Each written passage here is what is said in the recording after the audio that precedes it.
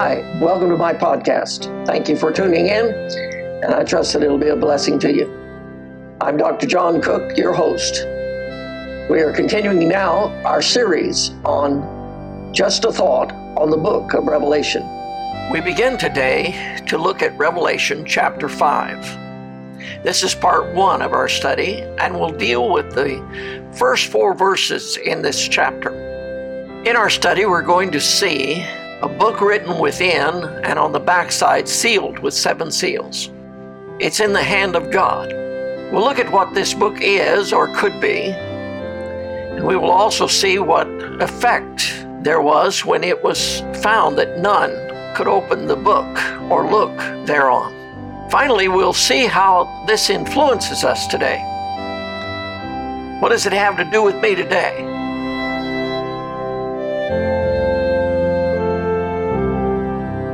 So let's get right into our study.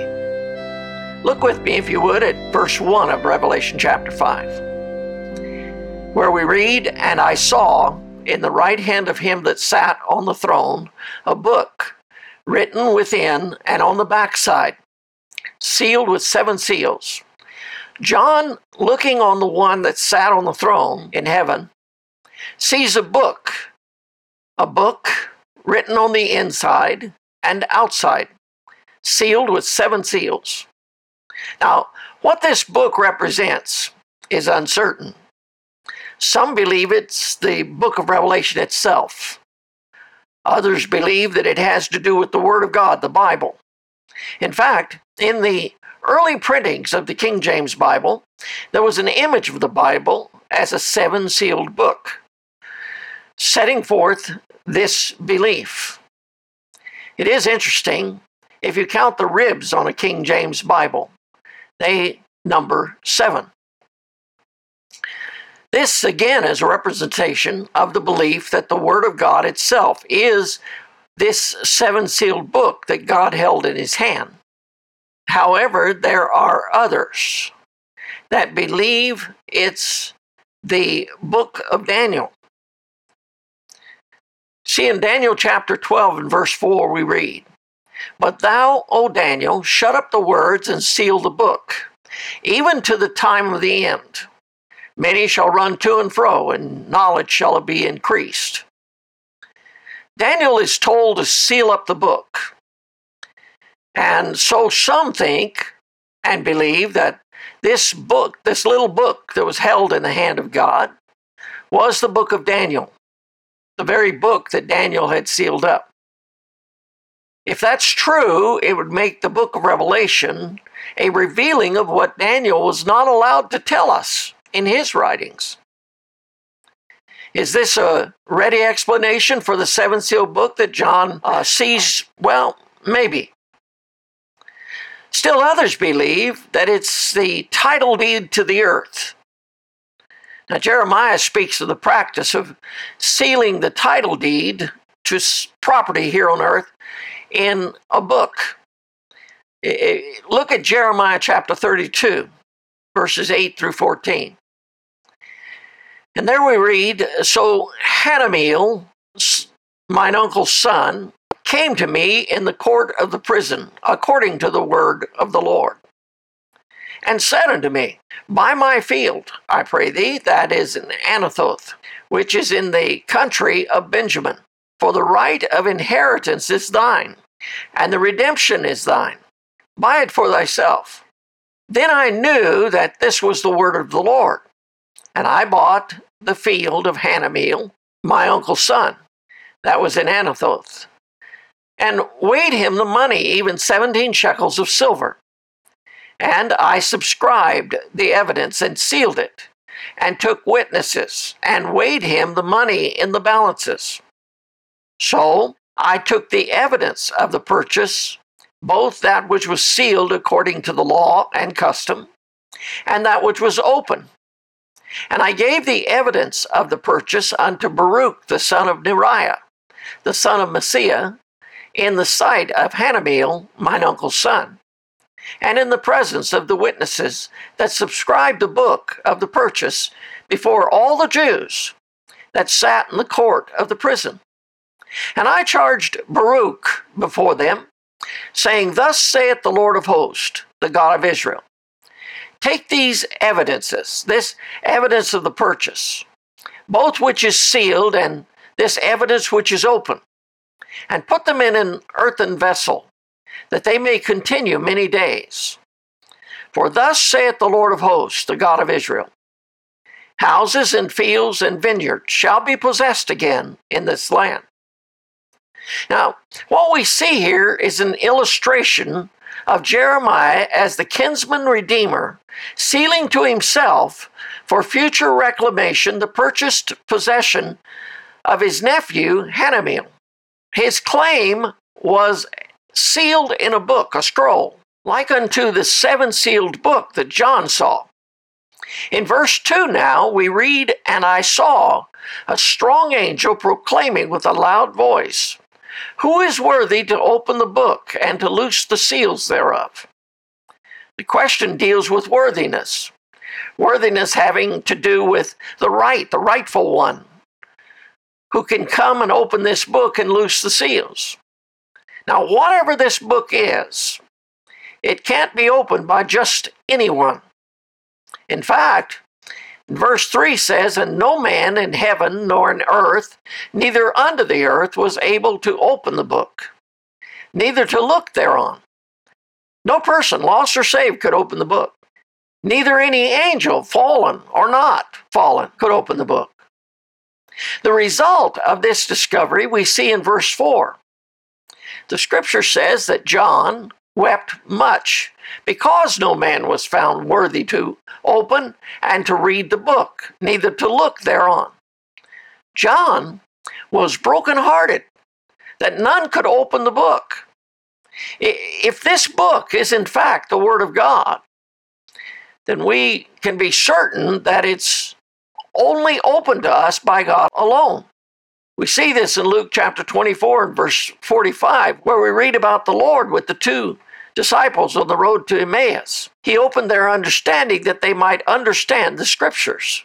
Jesus had to open his disciples' understanding for them to understand the Word of God. You see, God's thoughts are so far above our thoughts that they're beyond our understanding. This is what the Lord tells us in Isaiah chapter 55, verses 8 and 9. He says, For my thoughts are not your thoughts, neither are your ways my ways, saith the Lord. For as the heavens are higher than the earth, so are my ways higher than your ways, and my thoughts than your thoughts. So the Lord has to open our understanding today if we're going to get anything out of the Word of God. Because the natural man receiveth not the things of the Spirit of God, for they are foolishness unto him. Neither can he know them because they are spiritually discerned. 1 Corinthians chapter 2 and verse 14 tells us. If this book, this seven-sealed book, is in fact the Word of God, that would certainly bring tears to the eyes of God's children, to you and me, just as it did in John's time. It should, in fact, break our hearts when we read the Word of God and find it a closed book to us. Or do we look into it so little on our own that we don't expect it to be open to us? Or do we approach the Word of God as though it is in fact a closed book that only the preacher or teacher can find anything in? When you open your Bible, do you expect to hear from God? And if you don't hear from God, does it break your heart? Oh, how precious we should find the Word of God to be to us. The psalmist says in Psalm 119 and verse 103, How sweet are thy words unto my taste, yea, sweeter than honey to my mouth. Do we find the Word of God to be sweeter than honey? Would we feel starved if we did not have His Word to satisfy our hunger? The psalmist says again in Psalm 119, verse 162, I rejoice at thy word, as one that findeth great spoil. Do we rejoice when we come to the Word of God and find in it great spoil or great treasure? If we didn't find that, if it wasn't open to us and we couldn't find that great treasure, would it not bring tears of disappointment to our eyes? that we found it a closed book to us, and that there was none to open that book? There's no doubt that this would be true if the Word of God was great treasure to us. Jeremiah the prophet says in Jeremiah chapter 15 and verse 16, "Thy words were found, and I did eat them." I don't know about you, but I like to eat. And Jeremiah says when he came to the Word of God, that he found the words of God, and he did eat them. "And thy word was unto me the joy and rejoicing of my heart, for I am called by thy name, O Lord God of hosts." How the Word of God should be to us our joy and rejoicing. God's Word should be to us a lamp unto my feet and a light unto my path, just as the psalmist says in Psalm 119, verse 105. Then again, if this book represents the title deed for redemption, then it's the book of our redemption and of this world. And if it couldn't be opened, that certainly would bring tears to our eyes. For if it can't be opened, how then should we know the final victory of our redemption? Today I am redeemed, yet I await the finished work of redemption, that which Jesus purchased on the cross of Calvary.